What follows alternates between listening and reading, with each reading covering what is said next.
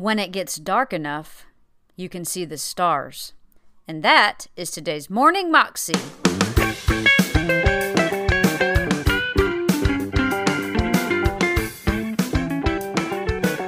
Welcome to the Morning Moxie Show. I am your host, Alicia Sharp, and today on the show we have Jensen Franklin. And he is talking to us about how we need to lean on God. And somehow, we have these tendencies to lean towards this different sins in our life and lean towards our old tendencies. But how God comes in and will prop us up on our leaning side. Here's Jensen. Verse 5. Who is this coming up from the wilderness, leaning upon her beloved? Who is this coming? Somebody's coming out of the wilderness. They've been in the wilderness, but they're coming up and they're coming out and they're leaning on one side, leaning to one side, and they're leaning on their beloved, who we know that beloved in the Song of Solomon is Jesus. And we are the bride. We're leaning on our beloved coming out of the wilderness. It seems like the world's in a wilderness economically, politically, spiritually. I'm not a pessimist because I believe when it gets dark enough, you can see the stars. And the stars are about to come out. And we are the sons of God and the women of God and the men of God, the daughters of God. And it's time for us to shine. The darker the world gets, the more the stars shine. And He's the day star from on high. How will we make it through the wilderness that we're in? We got to lean on Jesus. I heard a story some time ago that I want to give you this morning. It's the whole premise of the message that I'm going to share. A pastor asked his members at the end of his message in a little country church, he would conclude his service by calling on one of the members to stand up and pray the benediction, pray the closing prayer. And this was a normal thing. Many of you came up in a church like that where, they just call somebody out. And if you didn't want to pray, then don't sit on the front row because you're very much a target if you sit on the front row. And so this pastor, he would point this one guy out. Every time the guy would pray, he would pray, "Oh God, thank you for this word today and bless these people today." And he would end with the strangest statement.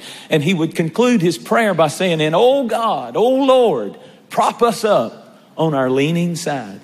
And then that would be it. And every time the preacher would call on him, he'd pray whatever was relevant to the message. And then he would say, "And oh Lord, prop us up on our leaning side." And finally, the pastor pulled him aside and he said, "I love the way you pray, but I don't understand your little closing phrase. What are you talking about?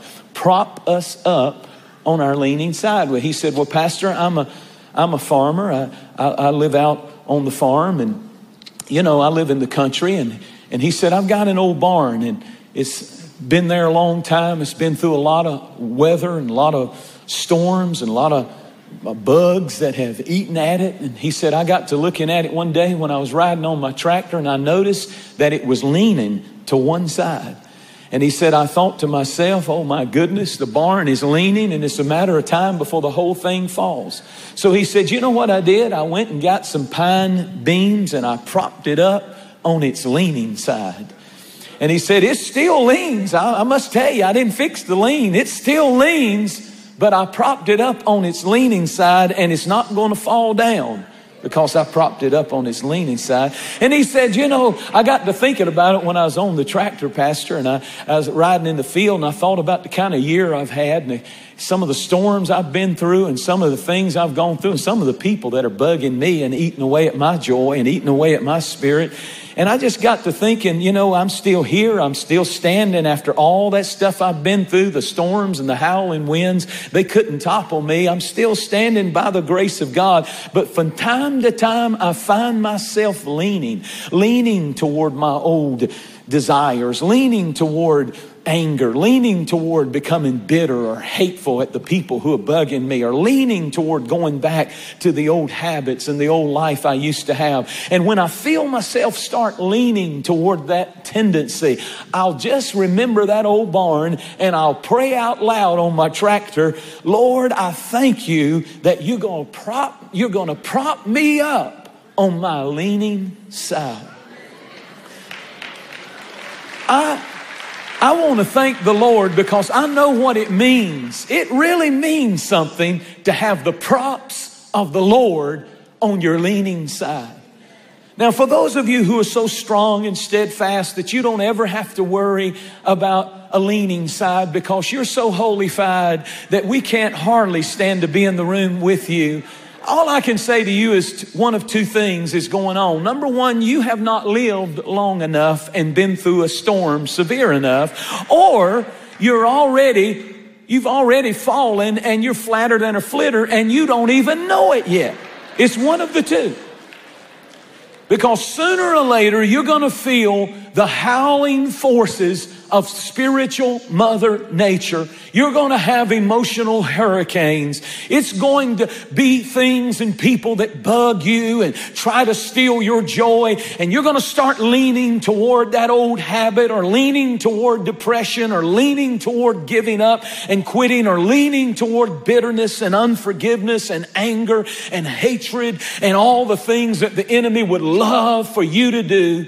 But I'm here today to preach to you that you'll find the need sooner or later to pray, Lord, prop me up on my leaning side. I believe we're living in days where people need to be propped up on their leaning side. The Bible said when Moses died, Israel mourned for 30 days. But when Aaron died, all of Israel mourned. In the rabbinical thinking of the rabbis, they teach that people mourned more for Aaron than they did Moses. Because it said all the people mourned for Aaron. Because they believed that the people could identify with Aaron more because he had basically a leaning problem. He was the one who was always leaning toward his weaknesses. And he's the one who built the golden calf and they were all dancing around it. He had so many weaknesses and he wasn't qualified really to be the first high priest of Israel. But Moses came along and propped him up on his leaning side. And when he felt unworthy, and when he felt like he had failed God, and when he felt like he had built the golden calf and image in his life, and how could God ever use me as the man to go in and represent the people with the blood that can bring blessing or cursing upon the people if I'm not acceptable and my sacrifice is not acceptable? How could God use me? And it was Moses, you read, who was constantly propping him up on his leaning side. And I've seen God give people props. I've seen him bring people into other people's lives. And when they were leaning toward quitting, and when they were leaning toward giving up, and when they were leaning, and all of you have leans and bends, we all do, to areas and things and weaknesses in our lives. But when they started leaning, God knows how to bring people props who can prop you up on your leaning side and tell you you're not going to do that, and God can use you, and God's not through blessing you. Marriages are made in heaven and some elsewhere. But God puts people together. And do you know why he puts people together? He puts opposites together for a reason, to prop each other up on their leaning side. And when you are about to be down, God wants your mate to be up and prop you up on the leaning side. And when you're about to kill one of your kids because they've gotten on your last nerve, you've got another one in there that's supposed to prop you up on your leaning side. God knows what he's doing in marriage. He puts you together so that if one falls, the other will pick. Two are better than one, the Bible said. They'll pick each other up. What you don't want is both of you down at the same time. You got to prop each other up on your leaning side. I thought about John Mark in the Bible, who wrote the book of Mark. But there was a time in his life when he failed miserably. And the Apostle Paul was so disgusted with him, the great spiritual leader. Everybody looked up to Paul. He was so spiritual and so powerful. But when John Mark messed up, he said, send him home. In other words, send him home to his mama. I have no use for him in ministry. He's not fit. He's not good enough. He's not qualified. He doesn't have what it takes to make it in ministry. And Paul dismissed him and said, he's never traveling with me again. I'm going to tell you, that's one of the whole books of your Bible that was just dismissed and told you don't have anything to say or do that's worthwhile. But Barnabas comes along, a man named Barnabas, and he begins to prop John Mark up on his leaning side.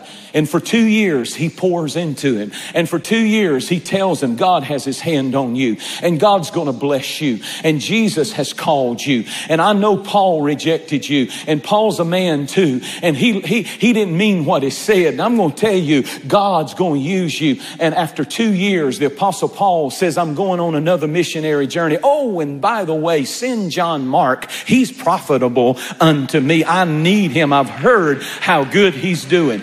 And you read his book today because God sent somebody named Barnabas to prop him up on his leaning side. Do you know that it would have been so easy to lean and to fall and to go back to what he used to be before Jesus called him? I'm so thankful that Jesus never gives up on us, but he will prop us up on our leaning side. You talk about props. What must it have been like for Simon Peter? After he denied Jesus 3 times, the rooster crowed and he looked into the bleeding, bruised face of Jesus. And he saw those eyes and that face that had been torn to pieces as his beard was plucked. And those eyes looked at him and they asked him point blank, do you know this man? And he denied Christ, the Bible said, to his face. Have you ever read that? It says it, to his face. And I can see those eyes of Jesus, face covered with blood, drop. And can you even imagine when that rooster crowed that 3rd time, how Peter's heart must have sunk in despair, and he starts leaning, and he even leans so far that he goes back to his fishing boat and the old life that he used to have. God could never use someone like me. But Jesus rose from the dead on the 3rd day. And when he rose from the dead and the girls came running, he said to the Mary that was there, the 2 Marys, he said, listen, you go tell my disciples and tell Peter to meet me in a certain place. He knew that it was going to take a prop to stop Simon from leaning and falling back into the life that he used to, his cussing and his cutting and his temper tantrums and his old addictions and his old habits. And some of you are listening to me today and you're leaning toward that habit, leaning toward that addiction. It's been a long time since you felt God. It's been a long time since you felt the Holy Spirit, and you came in today, and the truth is you're leaning. Nobody knows it but you and God, but you're leaning toward that weakness. But the Lord has sent you to church today so that he could prop you up on your leaning side. He knows your name and he loves you, and he knows if you're struggling, and he knows if you're leaning, and he can prop you up on your leaning side. Well, that was Jensen Franklin, and you can find that clip on YouTube if you search under Jensen Franklin, Focus on What You Like. You can also find out more information about him and his ministry at his website, jensenfranklin.org. Well, that is all I have for you today. I hope you have an amazing day today, and I will see you again tomorrow. God bless.